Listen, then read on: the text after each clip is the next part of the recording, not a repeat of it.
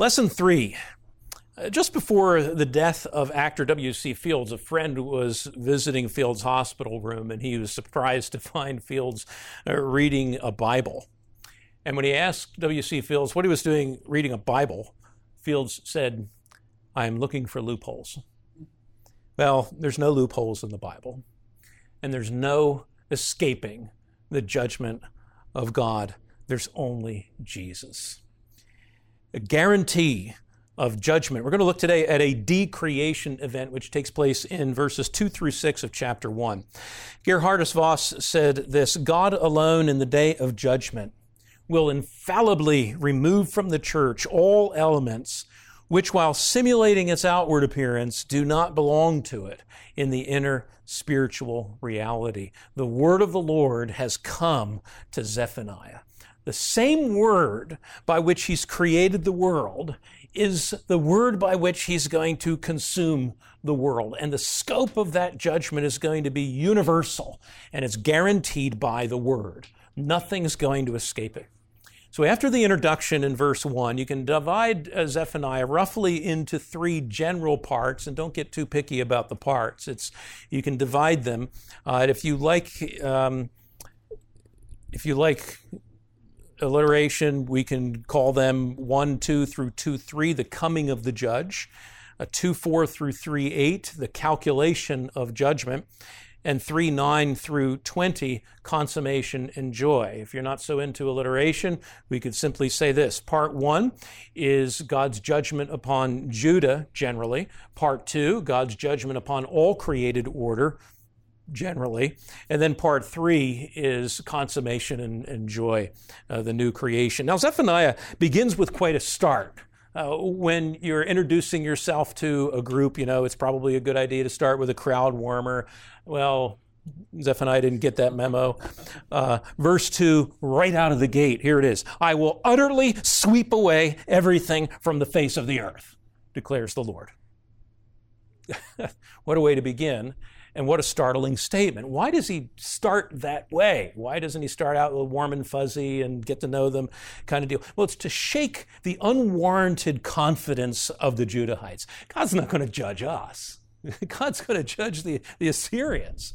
And so to get their attention, he has to shatter their equilibrium. He has to shake their illusion that everything's fine in their relationship with God.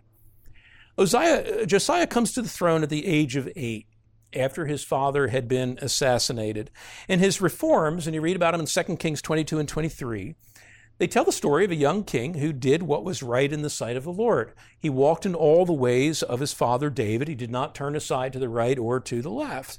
And his 18th year as king, he sends his scribe, Shaphan, to the temple to gather some money, to begin repairs on the temple, to gather those who would help with that, the masons and the woodworkers, to purchase timber and stone and acquire the services of all of those who are needed to construct it. And while on the mission, Shaphan is told by the high priest Hilkiah that the priest had found the book of the law in the temple. And so the scribe begins to read it, and he gets excited because he's reading stuff that he hasn't seen before. The book has been lost, and he takes the book of the law to Josiah, and he reads it to him. And when the king hears it, he tears his clothes, and he immediately recognizes we have to move fast. And so he embarks on the most significant reform that the nation of Judah had ever seen, even to the point of extending his reforms in Judah to the northern kingdom, where he officially wasn't the ruler, but he could extend his reforms there, and so he did. All right, it's long been agreed that the book that Josiah finds is a form of the Deuteronomic Code. Josiah's reforms are paralleled in many ways with the demands of that code. And the role of the prophet as a covenant enforcer, and particularly Zephaniah's context of the rediscovery of the law, provides then a significant connection between the book of Zephaniah and the book of Deuteronomy. And we're going to notice a lot of those Deuteronomic connections and parallels as we move throughout the text of Zephaniah. They're found all throughout it, but there are several prominent passages and features of this connection that are worth noting, particularly as they relate to the covenant and the structure of the covenant. For example, the great king's righteousness. You read something of this in the book of Deuteronomy real throughout, but one example would be Deuteronomy 32:4, the rock. His work is perfect. All his ways are justice. A God of faithfulness and without iniquity. Just and upright is he. And we read of the great king's righteousness in a similar way in Zephaniah 3:5. The Lord within her is righteous. He does no injustice. Every morning he shows forth his justice. We read of the great king's deeds in the book of Deuteronomy. And of course, the introduction, the preamble, if you will, the historical prologue to the Ten Commandments. I am the Lord your God who, and here's what I did for you, brought you out of the land of Egypt, out of the house of slavery. And you see something of that too in Zephaniah in what God has done for his people. I've cut off nations. The battlements are in ruins. I've laid waste their streets. No one walks in them. Their cities have been made desolate. This is the work that I have done for you. We read covenant stipulations in the book of Deuteronomy. And we see similar language in the book of Zephaniah. In Deuteronomy chapter 4, where they're prophesying about the captivity when the people of God are going to be scattered, Deuteronomy says, there you will serve gods of wood and stone.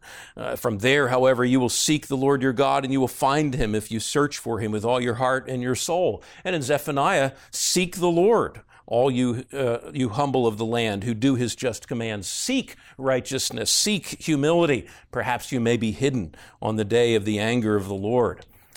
We see covenant sanctions of cursing, of course, in the book of Deuteronomy, well known for that. You find them really in the whole of Deuteronomy 28 and 29, but there are some particular parallels. For example, Deuteronomy 28:30, you shall build a house, but you shall not dwell in it. You shall plant a vineyard, but you shall not enjoy its fruit.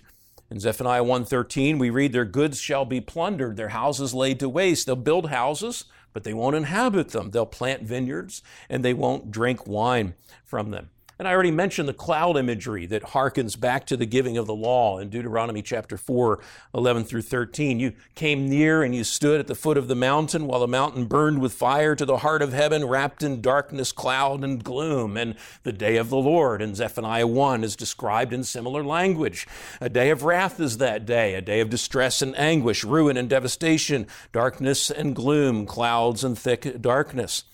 Another parallel that we see, Deuteronomy 28:29, you shall grope at noonday as the blind grope in darkness. You shall not prosper in your ways, and you shall only be oppressed and robbed continually, and there shall be no one to help you. Zephaniah 1:17, I will bring distress on mankind so that they shall walk like the blind, because they've sinned against the Lord. Their flesh shall be poured out like dust, and their flesh like dung, or their blood shall be poured out like flesh, their flesh like dung. Covenant sanctions continue in the book of Deuteronomy. Deuteronomy 32:22, if fire is kindled by my anger, it burns to the depths of Sheol, devours the earth in its increase, and sets on fire the foundation of the mountains. And Deuteronomy, in speaking of the day of the Lord, speaks of the fire of his jealousy, when all of the earth will be consumed. For a full and sudden end he will make of all the inhabitants of the earth. There are covenant sanctions of cursing, but there's also covenant sanctions of blessing in the book of Deuteronomy as well.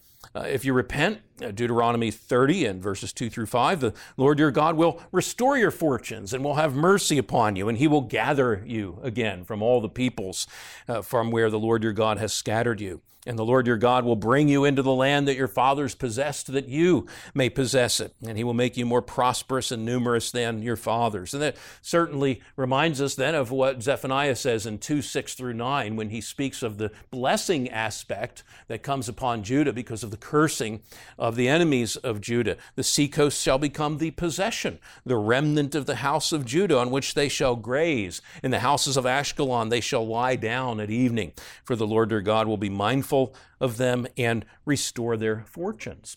We read in Deuteronomy 30, verses 8 and 9, the Lord your God will make you abundantly prosperous in all the work of your hand, and the fruit of your womb, and the fruit of your cattle, the fruit of your ground. The Lord will again take delight in you as he took delight in your fathers.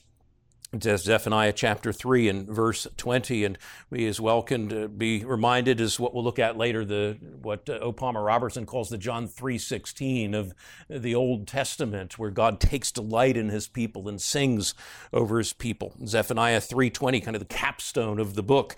At that time I will bring you in, I will gather you together, I will make you renowned and praised among all the peoples of the earth, when I restore your fortunes before your eyes, says the Lord. And with such a parallel to the law code, it's no wonder then that Zephaniah comes out of the gate by saying, I'm going to sweep away everything from the face of the earth. You haven't done these things. And sweep away is really a great translation, because the first two words of this verse, they play off of each other. Zephaniah, using poetry, is going to use some of this poetic puns throughout the book.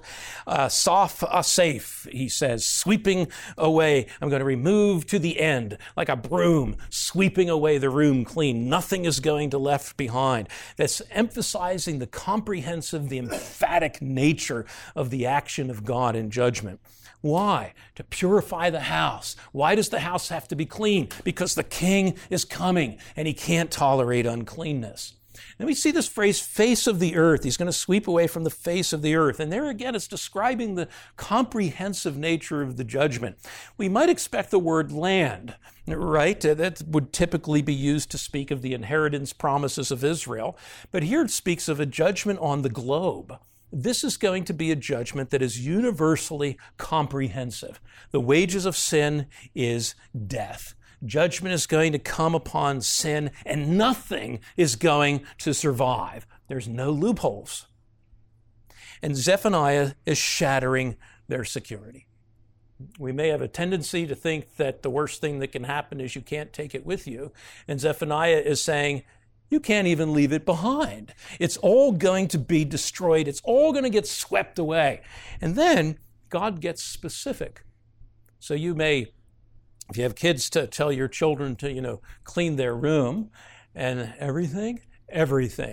And you go in and it's not clean. And as parents, you learn, really quick that you need to say, clean under your bed and clean your dresser and clean your closet and clean your carpet and and you itemize. And God begins now to itemize. Why does he itemize? Because the unrepentant in Judah need to know that they're on that list of everything. They had the tendency to think that everything doesn't mean me, that we're God's chosen people. He doesn't mean us. Never mind the fact that we're not obedient to him. The day of the Lord comes, and those awful Assyrians are going to get what's coming to them. And Amos 5, who parallels Zephaniah in a lot of ways, we're not going to explore them, but I'll bring up Amos a couple of times, parallels Zephaniah in many ways, particularly in the structure of the book, but he kind of captures this sentiment. Amos 5:18, woe to you who desire the day of the Lord. Why would you have the day of the Lord? It's darkness, not light.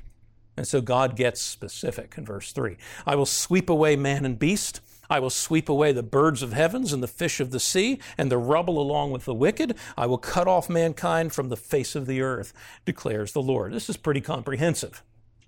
But it's not just a checklist. What's Zephaniah doing? It's a protological reference that's indicting them for their violation of the creation covenant. Because what we see here are creatures mentioned in the exact reverse order in which they appear in Genesis chapter 1. Destruction of man, beasts, birds, and fish is the decreation of fish, birds, beast, and man. And that should enable them to appreciate, enable us to appreciate too, Zephaniah's theological framework. This prophecy of judgment is presented as an undoing of God's created activity. What he's pronounced good has become corrupted. It will pass away. It will be replaced, as the passages that speak of redemption are going to show, and it's going to be replaced by that which is new. And that specification then puts judgment in a covenantal context. Zephaniah is using the protological covenant of creation here in chapter 1 to anticipate the eschatological, the ultimate new creation in chapter 3. Now, why reverse the order? To speak of the fact that it's totally going to be undone and remade, and God is going to begin with man, who had been given dominion as king reigning under the great king, has been given dominion over everything as the crown of creation, and God begins with man who's denied the Creator, and then he proceeds to list everything under man's dominion. And there also seems to be a reference here, at least an echo, of the covenant of grace with Noah in Genesis 6, 7, and 8, and the covenant of common grace that we see in Genesis 8:22. In 6, 7, and 8, God says, I will blot out man, whom I've created from the face of the land. Adamah, this is Adamah, this is decreation. Man, animals, creeping things, birds of the heavens, God says. Nevertheless, what happens? This new creation after the flood, God promises in Genesis 8:22 that while the earth remains, there will be a regular cycle of life that will continue, but also implying at the same time that there will be a day when the earth will no longer remain. What does Zephaniah do? He's hearkening back to the Noahic themes to speak of the final judgment of the world that's going to be universal in scope, not marked by flood, but by fire, right? 2 Peter chapter 3.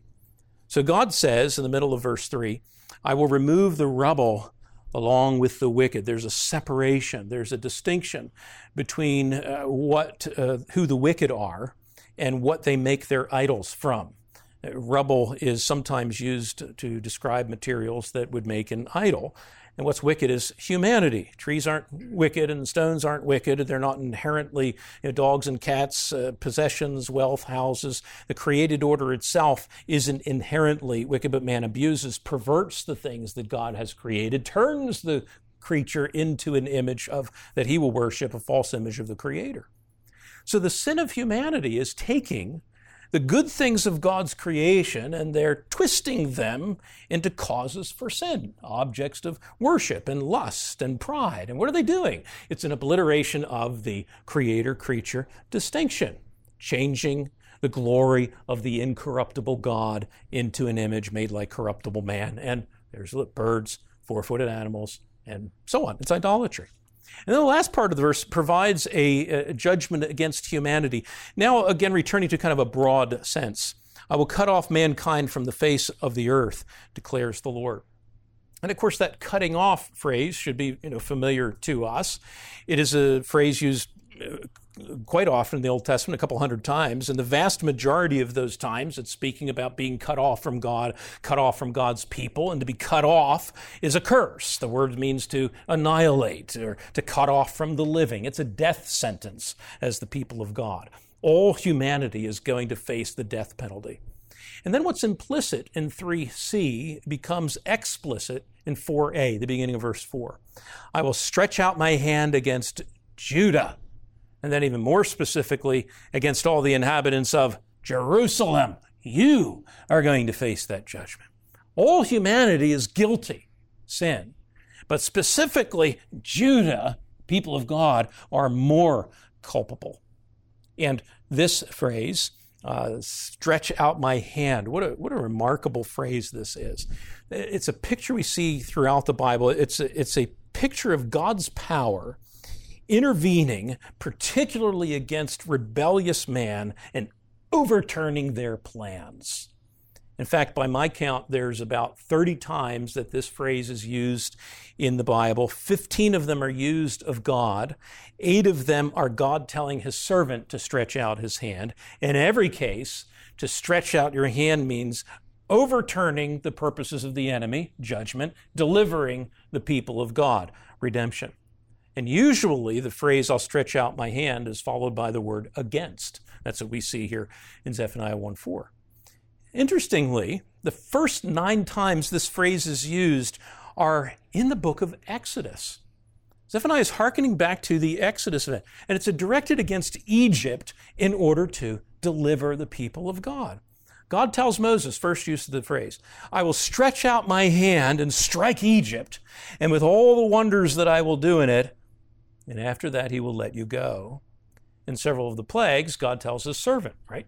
Moses, stretch out your hand over the land of Egypt. It's as if the hand of God is reaching out of heaven, picking up his enemies and turning them over. But now God's going to stretch out his hand against Judah. What's Zephaniah saying? Judah has become a pagan people. Judah has become Egypt. So what we're seeing here, we've seen an undoing of creation. Now we see an undoing of the Exodus. The people of Israel are going to be led back into captivity, this time to Babylon. Verses 4 and 5, last part of verse 4. I will cut off from this place the remnant of Baal, the name of the idolatrous priests along with the priests, those who bow down on the roofs to the hosts of heaven, those who bow down and swear to the Lord and yet swear by Milcom. Zephaniah is now indicting a number of categories of false worship that you find in Israel. The first one we see here is those who worship Baal. This is written during the time of Josiah. These reforms are going on, but Baal worship is still prevalent. It's so deeply embedded in their society. And of course, Baal was the general name for the false god. The name meant ruler or lord. Here's the false king. He's the false husband. It quite often signified a variety of pagan gods that were found in Canaanite lands. And the Assyrians particularly had a god named Bel, and that could be what's intended here, quite possible. Jeremiah speaks of the shame that would come upon Bel. He would have to spit out the nations that he swallowed up, Jeremiah 51:14.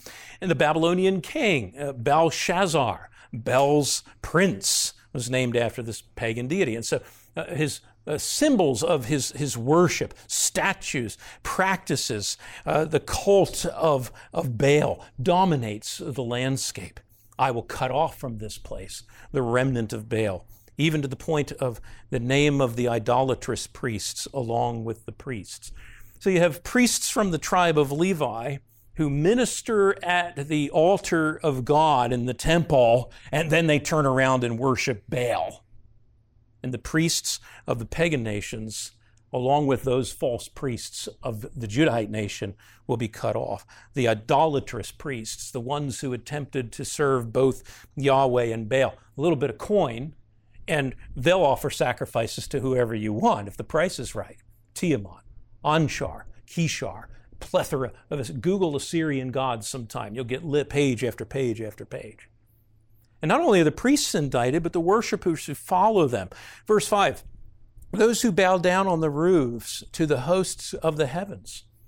In paganism, the sun, moon, stars were living beings. They were considered in paganism to be human spirits, and some believed that the star angels had been set over the pagan nations to rule them with God's permission, and some in Israel then took these star angels and began to worship them as lesser deities. Voss talks about this in biblical theology. So here's another reference to the perversion of the creator-creature distinction. Men are worshiping the creature rather than the creator. And that's not new in Judah, is it? This is what Manasseh institutes. He's the one who institutes this worship of the hosts of heaven. But it continues. Deuteronomy prescribes the death penalty for that. And then compounding the confusion of worshiping these beings is a lack of spiritual leadership in Israel. The designation of worship taking place on rooftops speaks of individualized worship. Everybody worships wherever they want, however they want. Compounding of sin. Worship is supposed to be pure. It's supposed to be offered in the temple through the priests. And then the hypocrites not spared either. The indictment continues in the last part of verse 5. Those who bow down and swear to the Lord and yet swear by Milcom. Many would masquerade as people in service of Yahweh, and then they would pass themselves off when it was convenient to be servants of Baal. You know, when in Assyria, you do as the Assyrians do. Let's hedge our bets. Let's serve Milcom too. I mean, what can go wrong, right? There's an extra one. We need blessing there. And this is possibly in reference to the chief god of Assyria. In 1 Kings chapter 11, Solomon builds altars to Milcom on the Mount of Olives to please his foreign wives. And it's a sin then that's going to continue to rear its ugly head throughout the monarchical period. And swearing to this pagan deity is a violation of God's covenant law. Swearing, of course, that's part of this ancient Near Eastern idea of entering into a covenant oath. They would bind themselves to this pagan deity. But the conditions of Judah's inheritance are clear.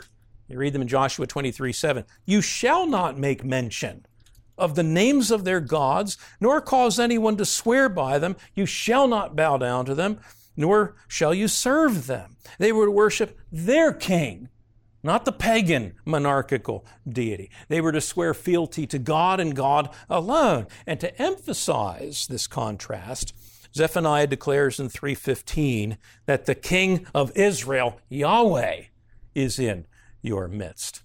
Now he's going to expand this indictment even further in verse 6, as he includes those who have turned back from following the Lord, who do not seek the Lord or inquire of him. So now coming full circle, this may be in a chiastic structure, and you're familiar with chiastic structures where you have one line that says something, and then you have another line that says something else, and then you usually have a line in the middle, and you have a third line or the fourth line that repeats the second line, and there's a repetition, and in the middle is usually where kind of the important phrase is, or the emphasis of the phrase could be. And this seems to be in a chiastic structure. Verse 6 parallels verse 3 and the last part of verse 3, and it presents the judgment with a broad stroke again. Now a stroke against those who had violated God's covenant. It's a summary of the indictments for those who practice false religion in numerous ways, representing a whole range of ungodly responses. There's no pretense now for following after God. They haven't asked what God wants. They're not interested in finding out what God wants. They're aware, they know, at least they've heard the truth of the word, but with a willful determination, with a deliberate rebellion, they've turned from God, a condition which is deadly, and it draws God's righteous judgment. But this is all bad news, right? Well, no. In the middle of what sounds like bad news, there's glimmers of hope. The removal of every trace of Baalism. That's good news. This is the restoration of the purity of worship. The echoes of Noah, they remind us that the destruction of the flood points to God's work of salvation, because in judging sinners, God's providing salvation for Noah and his family. Peter says they were saved by means of the water. For the righteous, the flood was a redemptive experience, providing a new earth for God's covenant people. Klein talks about this in God, Heaven, and Armageddon. The flood that demonstrates the waters of deadly judgment can be navigated through the vehicle God provides for salvation, the person and work of Jesus. Zephaniah calls upon this flood imagery to show us that the fire of judgment to come can be safely endured for those who are hidden in God's refuge for salvation. He is restoring new creation, pure worship. The removal of stubble points to great hope, because it's not simply a judgment on sin, it is that, but it's more than a judgment. It's an eradication of sin, a purification of creation, a new creation, a dwelling place for Jerusalem. It's the anticipation of what you see in Revelation 21:5, where God says, I will make all things new. Christ's words in Matthew 13, where perhaps Jesus is drawing upon Zephaniah. Listen to this. He will send out his angels, and he will gather out of his kingdom all things that offend, the stumbling blocks, Zephaniah might say, those who practice lawlessness, along with the wicked, Zephaniah says, will cast them into the furnace of fire, Zephaniah 1:18. There will be wailing and gnashing of teeth. Then the righteous will shine forth as the sun in the kingdom of their Father. In the last day, the day of the consummation of Christ, God will remove from his old creation all things that cause stumbling, all those who perform wickedness. And what remains is the righteous shining forth as the sun in the kingdom of the Father. The righteous made so by the meritorious work of the covenant Son. And that's the pattern, again, that you find throughout Zephaniah. Judgment exacted upon God's enemies provides relief and salvation for God's children. But I think the central element of what we're looking at here is that God will stretch out his hand and cut off Judah and the inhabitants of Jerusalem, the city of God's dwelling. What he's doing ultimately is he is cutting off his people from his presence. He'll preserve a remnant of people for himself. And these two pictures that we see here, the stretching out of the hand of God and the cutting off of sinners, are transformed by the gospel itself into a message of mercy for those who trust in Christ. Outside of Christ, the stretched out hand of God cuts you off in terror. Hidden in Christ, the stretched out hand of God is stopped at the cross as Christ is cut off on your behalf. And these pictures give us insight into the way in which Christ brings his kingdom. What do you find when you come to the work of Jesus? You see Jesus working miracles by doing what? Stretching out his hand. The power of God working among his people. In Luke 11, love this picture. Jesus speaks of the finger of God, whereby he casts out demons. He overcomes the strong man, Satan. He plunders his house, Luke chapter 11. When Peter and John, they're released from prison, they sing and they pray with God's people, Acts 4:29. And now, Lord, look upon the threats and grant to your servants to continue to speak your word with all boldness. And here's the key word, while you stretch out your hand to do what? To heal. Signs and wonders are performed in the name of your holy servant, Jesus. And Acts chapter 4 is the only place where this phrase, stretch out your hand, is used in the New Testament. They're not just praying that God will perform miracles and impress everybody. What are they talking about? Nothing less than the power of the gospel itself going out and conquering. That's what it does. Jesus conquers sin by conquering death in the resurrection. And he not only pays sin's penalty, he overcomes its power. And it's because he will annihilate the stumbling blocks, annihilate sin, that we can look forward to a new creation wherein dwells perfect righteousness. The book of Zephaniah not only points to the stretching out of God's hand and overturning enemies, but the stretching out of the hand of God to give salvation. That if you trust in Christ alone for salvation, if you repent of your sin and you go to the cross where Christ has paid the penalty of your sin, God will extend to you not eternal judgment, but eternal grace. Not death, but life. Not being cut off, but being united to Jesus Christ.